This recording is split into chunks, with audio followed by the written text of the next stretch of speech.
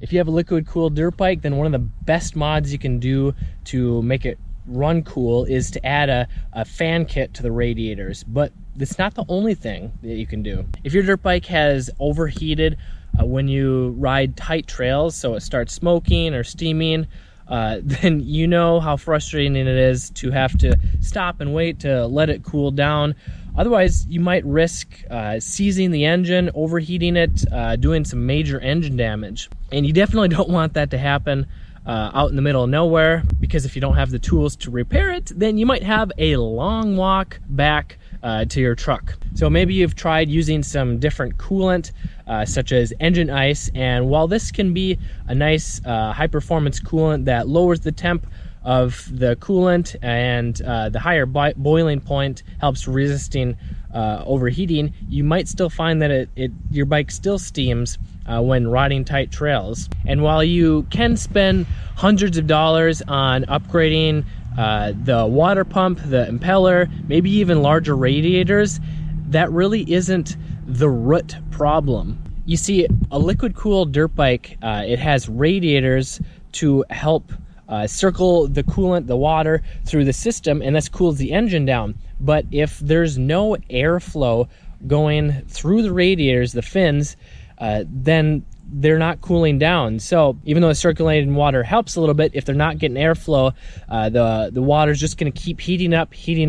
If your engine is running, you're trying to ride at a very low speed, like 1 to 2 miles an hour, basically a walking speed. So one of the best things is adding a fan kit if you don't have one already, whether it's on one or both radiators. And what the fan does, it basically just kicks on and sucks air through once it gets up to a certain temperature.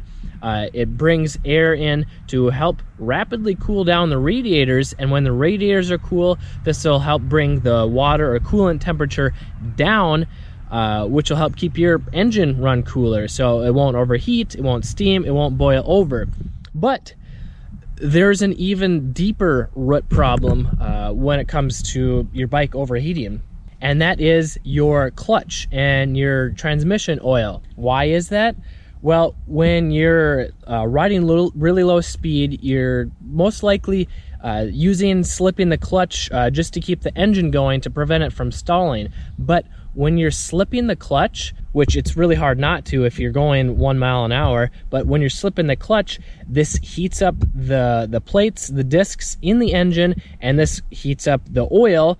And especially in a 4-stroke where the oil circulates throughout the whole engine, that means as the clutch gets hotter, the oil gets hotter, and this oil circulates through the engine, the whole engine is going to get hotter, so it's more likely to overheat, and it also takes longer for it to cool down. This is one of the reasons why 2-stroke is a little less likely to overheat, because the transmission oil is separate from the engine oil, because the engine oil is in the gas. So how do you prevent the clutch and the oil from overheating? Well, you get more efficient with the clutch.